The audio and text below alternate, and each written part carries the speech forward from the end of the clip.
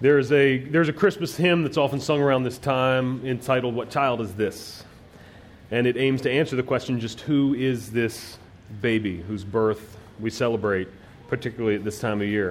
And if you've been around church or have lived in the U.S. for an extended period of time, you would know that the obvious answer is Jesus. It's just like when you're a kid, or for these kids back here, like it's normally a pretty safe answer to go with Jesus. You're doing pretty good for yourself. It's tough to go wrong there. I heard a story once of a teacher who was teaching children, and the kids in the church, and so he gathers them together, and he says, "All right, kids, I'm going to tell you a story. I'm going to tell you a story about someone who likes to live in the woods, but sometimes you can see him in your yard. Anybody know who I'm talking about?" And there's no response. All right, let me try again. All right, I'm going to tell a story about a creature that lives in the woods. Sometimes you see him in your yard. He has a big, bushy tail, and he likes to eat nuts. Anybody know who I'm talking about? Crickets. And kids don't respond. I know you guys know the answer. Good job. Kids don't respond. So he tries it again. All right, I'm talking about a creature that lives in the woods. Sometimes you find him in your yard. He's got a big bushy tail. He eats nuts. He likes to climb trees and jump from tree to tree. Now, does anybody know what I'm talking about? And the kid, no, nothing. Finally, a kid in the back raises his hand. "Go ahead. Do you know what I'm talking about?" He says, "Yeah, I know the answer should be Jesus, but it sounds like you're talking about a squirrel." For us, we are in fact going to be talking about Jesus, not a squirrel this morning. And this morning I hope to flesh out the answer even more so. What child is this? You see, the answer to this question is one of the most important questions that we could ever answer. One of the most important answers we could ever give. All the Christmas festivities, all the lights and presents and food and family, all of this stuff is just meaningless sentimentality apart from the meaningfulness of who this baby is. For our answer, we're going to be looking at Isaiah chapter 9 in the Old Testament. And you can, if you have a Bible, you can go ahead and open up there. If you're new to your Bible, if you open up about to the middle. If you're in Psalms, you need to go to the right. If you reach Jeremiah or Ezekiel, you need to go to the left. And we'll be in Isaiah chapter 9. And as we get started, let me pray. Would you pray with me? Father, thank you for the opportunity this morning to open up your word and to hear what you have to say to us through your word. Thank you that your word is inerrant, infallible, and eternal. And we ask that you conform our hearts to your word, and may all that is said and done here be for your own glory. It's in the name of Jesus we pray. Amen. Amen. In 1940, Hitler had been running roughshod through Western Europe. He was executing the Blitzkrieg, the lightning war. And Nazi Germany conquered the Netherlands and then Belgium, and they were making their way into France. And here the Allied troops, predominantly French and British, were fighting side by side, and the Germans ran over them. They were soundly whipped, and they were forced all the way up to northern France, and there they sat on the beaches of Dunkirk. Nearly 400,000 Allied troops sat up here in Dunkirk. They were trapped on the beach with the German troops in front of them and the English Channel behind them. Now, defeat here would just decimate the Allied forces, particularly the British forces, and it would give Hitler the opportunity to establish control over all of Europe. All hope seemed lost for the Allies these moments in May of 1940. And as the troops sat exhausted on the beaches of Dunkirk prior to German attack, something extraordinary happened.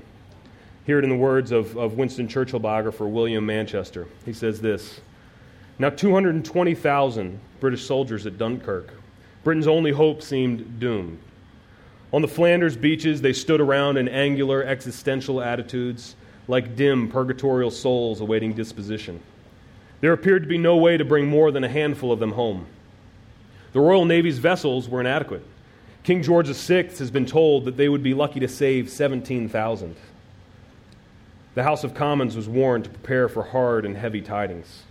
Then from the streams and estuaries of Kent and Dover, a strange fleet appeared.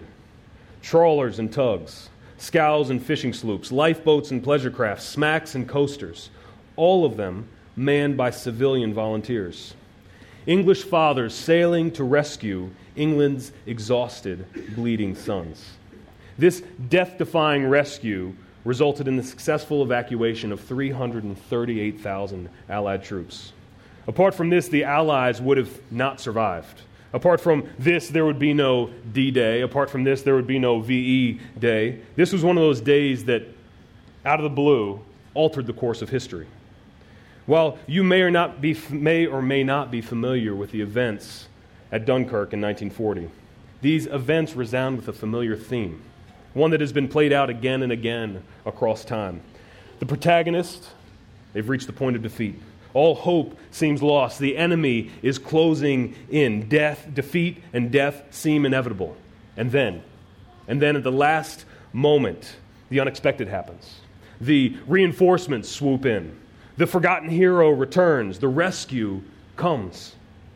This storyline rings out through history, in stories, in movies, and in books. You see, this storyline, it echoes something divine. Not just anything divine, but it echoes the glory of God in the gospel. Christmas itself revolves around this very storyline. Through the birth of this baby, our rescue has come. But before we get to there, let me back up. I want to go back to a story that predates us, that predates Dunkirk. It even predates the birth of Jesus. It's a story that's as old as humanity itself. This story, it starts in a garden.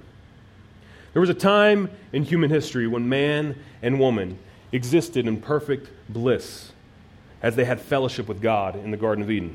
All of their needs were met, their longings fulfilled. Everything was as it should be. God as creator was Lord over all, and man as creature was joyfully and loyally subject to him. Then sin entered the world. Sin entered the world through a lie, through a questioning of the wisdom of God. Sin entered the world through a doubting of the love of God, through 2 bites from a piece of fruit. Sin led Adam and Eve to being banished from the perfect bliss of this garden. Their access to God was gone. No longer did they live perfectly satisfied and fulfilled. Because of sin, life from here on out would be hard. Because of sin, they would labor and toil and fight and suffer. All hope seemed to be lost. But as God cursed Adam and Eve for their sin, and he cursed the serpent for his deception, hope swept in. As God curses the serpent in Genesis 3:15, we read that the offspring of the woman shall bruise the head of the serpent. The offspring of the woman shall bruise the head of the serpent. When hope was waning, God reveals a promise. A snake crusher is coming. One who overcomes evil is on his way. Now fast forward several years, and God has preserved for himself a people for his own glory. Through Noah and then Abraham and Isaac and Jacob. When the people become slaves in Egypt, God delivers them. He frees them from their bondage. And as they flee, they find themselves like the soldiers of Dunkirk. They've got the Egyptians in front of them, the Red Sea behind them. But at just the right time, the rescue comes. God parts the waters and the people can cross. Now, the Old Testament history of Israel is littered with stories just like this. God saves his people again and again from the brink of devastation and annihilation. All hope seems lost, and then at just the last minute, the rescue comes. Now, with that as the backdrop, let's look at Isaiah together. Just a little background on this passage. Just over 2,700 years ago is when this takes place. 700 years after the Israelites had crossed the Red Sea. The people of God, they found themselves at one of these points. Now, the kingdom of David and then his son Solomon had become divided. To the north, there was the kingdom of Israel under the rule of a guy named Pekah. And to the south was the kingdom of Judah, which was ruled by Ahaz. Neither of these men feared God, and this was not a happy division. You see, 2,700 years ago, it seemed that all hope was lost for the people of God. Israel, this northern kingdom, had teamed up with Syria, and they wanted to conquer Judah, the southern kingdom. They set out to defeat them. And it's here that God sends his prophet Isaiah to speak to Ahaz. And we read of this in Isaiah chapter 7. And God tells him that it shall not come to pass. This is not going to happen. Ahaz, he doesn't believe God. So God tells him that he's going to send him a sign. He's going to give him a sign. And that's where we read from Isaiah chapter 7, verse 14 that Larry read from earlier. Therefore the Lord himself will give you a sign. Behold, the virgin shall conceive and bear a son and shall call his name Emmanuel. This name Emmanuel means God with us. There's no need to fear. God with us is coming. Don't worry about it, Ahaz. Now as we move into Isaiah 8, Isaiah then prophesies of the invasion of Assyria. So not Syria, but Assyria. They're coming, and they're going to destroy Israel, the northern kingdom. And they're going to destroy them so much so that they're going to wreak havoc into the southern kingdom of Judah. Look at the last verse of chapter 8, verse 22. It says this, and they will look to the earth, but behold, distress and darkness, the gloom of anguish. And they will be thrust into thick darkness. All hope seemed lost. These were the prospects for the people of God. Defeat, darkness, hopelessness. But that's not the end of the story. And that's where we're going to look at Isaiah chapter 9, verses 2 through 7. We're going to focus specifically on verse 6, but would you read with me, beginning in verse 2? Isaiah prophesies, this is the word of God, the people who walked in darkness have seen a great light. Those who dwelt in a land of deep darkness, on them has light shone. Isaiah prophesies here of light that shines into the darkness, and the darkness does not overcome it. Verse 3, you have multiplied the nation, you have increased its joy. They rejoice before you as with joy at the harvest, as they are glad when they divide the spoil. Here we hear of this fruitfulness and exuberant joy. Why? Well, beginning in verse 4, we're going to see this series of fours. Each verse starts with 4. The cause, the reason for this fruitfulness and joy. Verse 4, for the yoke of his burden and the staff for his shoulder, the rod of his oppressor you have broken, as on the day of Midian. This joy stems from his breaking the power of his oppressor. This joy stems from the liberating God who frees his people from captivity. Just like he did in Egypt when he freed them from the bondage of slavery. Verse 5, for every boot of the tramping warrior in battle tumult and every garment rolled in blood will be burned as fuel for the fire. Now this speaks of the complete conquering that's going to take place. This victory will not be slight. It will be decisive and triumphant. And the people, they get to enter into the fruits of this victory. So the readers of the prophecy must be dying to know, how is all this going to happen? How will it all take place? No doubt they had visions of grandeur and unmatched pomp and power. And here's the reason for this overpowering, victorious light, this boundless joy and happiness. Look at verse 6. For to us a child is born. To us a son is given. And the government shall be upon his shoulder, and his name shall be called Wonderful Counselor, Mighty God, Everlasting Father, Prince of Peace. Of the increase of his government and of peace there will be no end. On the throne of David and over his kingdom, to establish it and to uphold it with justice and with righteousness from this time forth and forevermore. The zeal of the Lord of hosts will do this. The answer to all the problems for the people of God, the resuscitation of their hope, comes in the form of a child, a baby. Now, just who is this child? This child is Jesus, the hope of the world. He is the offspring of Eve that comes to crush the serpent's head. He is the descendant of Abraham, through whom all nations will be blessed. He is the promised son of David, who is now seated on high, ruling and reigning for his own glory and the good of his people. For to us this child is born. This morning, we are a room full of people in all different places. For some, life is just great. Not a care, not a worry in the world. For others, we stand in a place of desperation. Our lives are characterized by hopelessness. And the rest of us are somewhere in between. There's a reality that touches every one of us. though, wherever we find ourselves. First, we live in a fallen world. Things happen around us that don't make sense. Just over the past couple days, I've been seeing images come out of Aleppo and the devastation and wicked destruction that is coming out of there. It's terrifying. This is a fallen world. Not only do we live in a fallen world, but we all suffer. We either are suffering right now, or we're about to be suffering, or we know someone who's suffering. Suffering is the reality that we live in. I have a good friend who's a pastor in Florida, and after trying for several years to have children and after miscarriages, this past Wednesday they delivered a baby girl. But their joy turned to fear when they discovered that within the first few hours of giving birth, she had a stroke and a seizure. While they're hopeful for her recovery, these days of joy have been unexpectedly hard as they suffer through this trial. Suffering is where we live. We live in a fallen world. We live in a world in which we suffer. Not only that, though, but we are sinners, and we make a mess of this world. We sin, we do that which is against God. And I hate to break it to you this morning to be the bearer of bad news, but you are not perfect. I am not perfect. We are not perfect.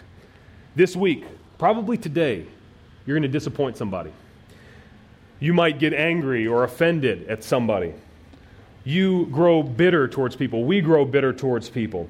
Even when we know on one level that we shouldn't say that thing, we say that thing. And we make a mess of the relationships around us. We make a mess of our lives. We are sinful people. Now, why does all this matter? Well, it matters most significantly because of the fact that there is a coming day when we will all face judgment. We will all be judged for our thoughts and actions. 2 Corinthians 5, verse 10, the Bible says this: "We must all appear before the judgment seat of Christ, so that each may receive what is due for what he has done in the body, whether good or evil." There's a creator God who rules over all. As creator, he owns all. And he will judge and condemn us for our depraved thoughts and our evil deeds. What hope do we have? What can save us here? We can't save ourselves. We have no standing on our own before this God because we're sinful people. We've mocked him and belittled him through our sin. We've made light of his rule and reign. We can't save ourselves. Fame won't save you. Doesn't matter how many people know who you are and what you've done. Fame does not give you any hope on that day. Money won't save you. You could have all the money in the world. It means nothing on that final day. Power won't save you. Doesn't matter how many people come to you at your beck and call who will do what you tell them to do. Power is not going to help you on that day. Health won't save you. Doesn't matter how fit you are, how much weight you've lost, how good you eat, how long you live.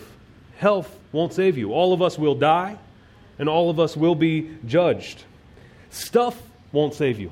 Doesn't matter how much stuff you have. You could have all the stuff in the world. Things, and more things. They might make you happy temporarily, but it's all going to rot and rust and decay. It won't save you.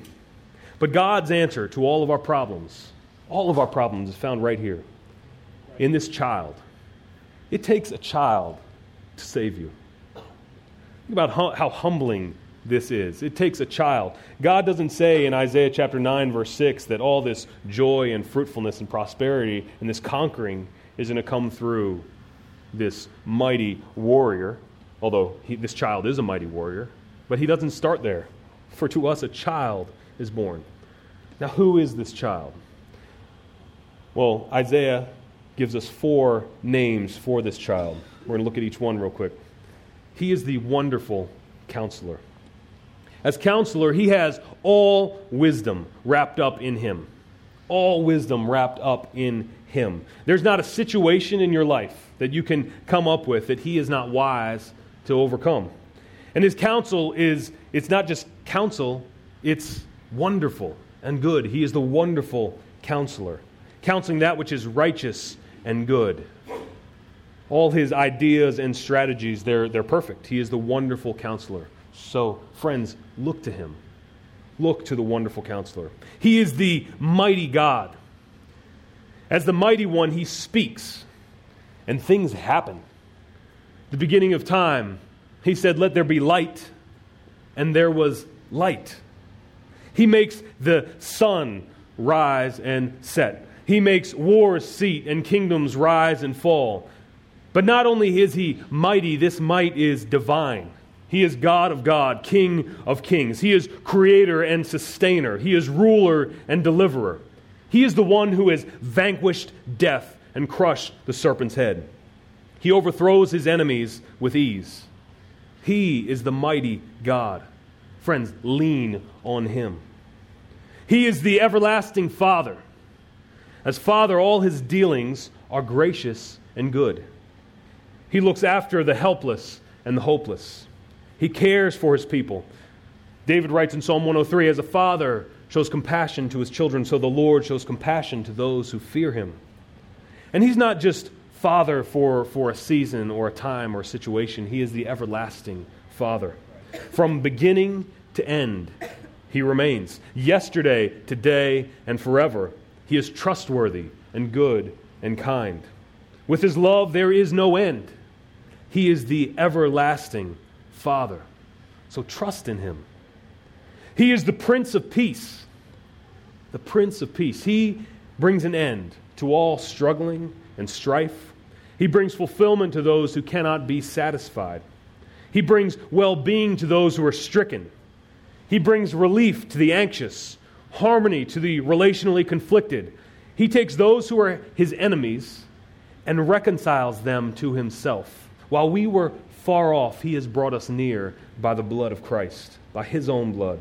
His favor is completely upon those who are his. He is the Prince of Peace. So friends, rest in him. When we think of Christmas, our tendency is to think of that perfect family celebrating that perfect day. All the presents, all the joy, all the smiles and laughs. But Christmas doesn't exist for those people.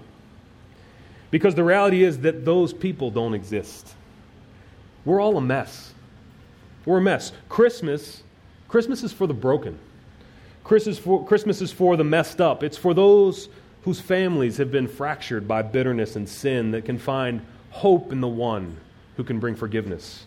The one who is the wonderful counselor with perfect paths marked out for them.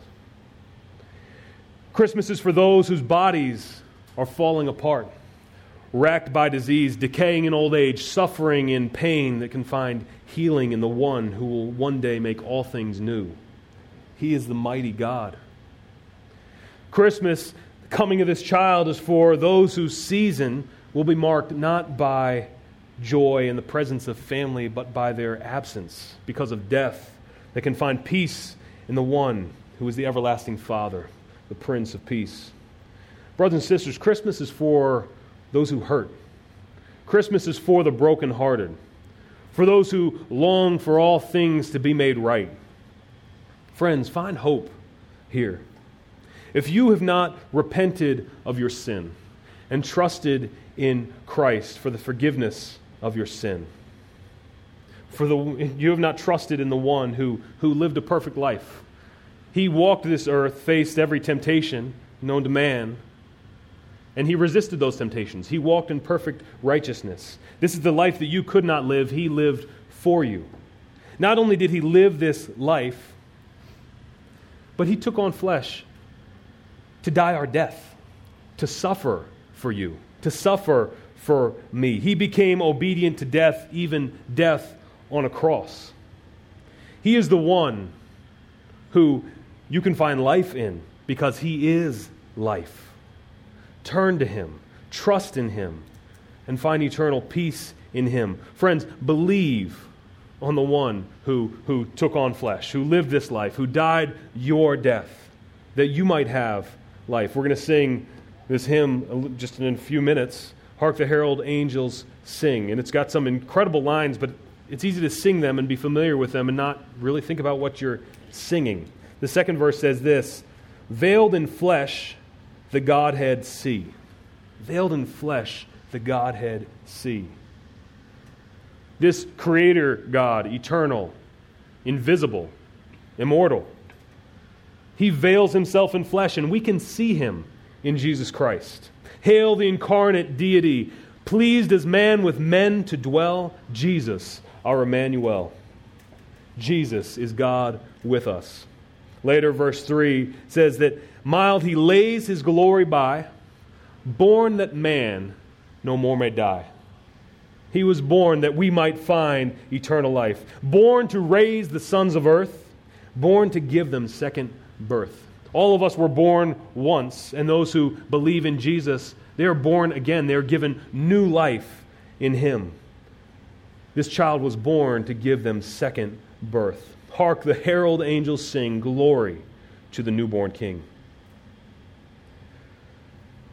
Oh, brothers and sisters, if you have trusted in Him, be encouraged by this truth. Jesus Christ, He died for your sins. Jesus Christ has made you right before God. When you stand on that judgment day before Him, you have nothing to claim but Christ. Christ who is your life.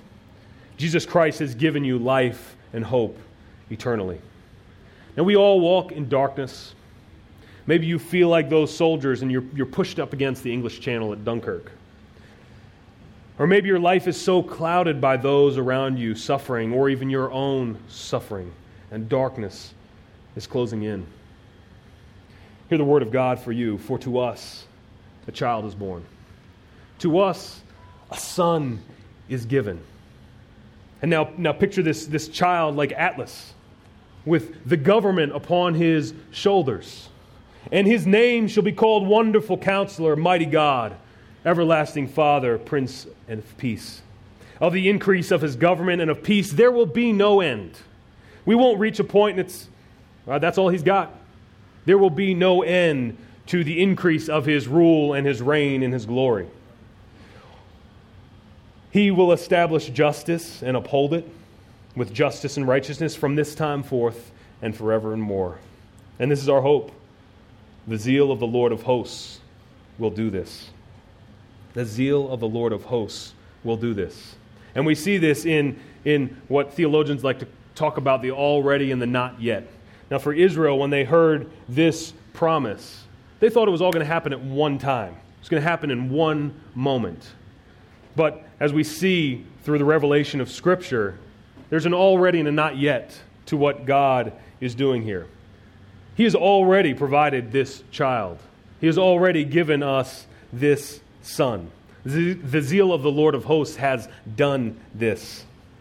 But brothers and sisters, there is still more that He will do. As He once and for all vanquishes the enemy. As He once and for all raises those who were dead in their sin and gives them life eternal and happiness with Him. Find your hope in this child. And as you go through the next couple weeks, whether you find yourself aware of all the things you've got to be grateful for, or you find yourself aware of all the things you don't have, turn to the one, the only one, who can satisfy every longing, who can fulfill every desire. Brothers and sisters, all our needs are met in the one who is goodness Himself. As He is goodness, all good is wrapped up in Him alone. So trust in Him. To us, a child is born. Would you bow your heads and pray with me? Father, thank You for revealing Yourself to us in Christ Jesus. Thank You that though we were dead in our sins, You, by trusting in You, You have made us alive together with Christ, and by grace we can be saved. And You have raised us up with Him and seated us with Him in the heavenly places, far above all rule and authority and power and dominion, above every name that is named. Lord, we place our hope, we place our trust in You, and we celebrate the coming of this child. It's in Jesus' name we pray. Amen.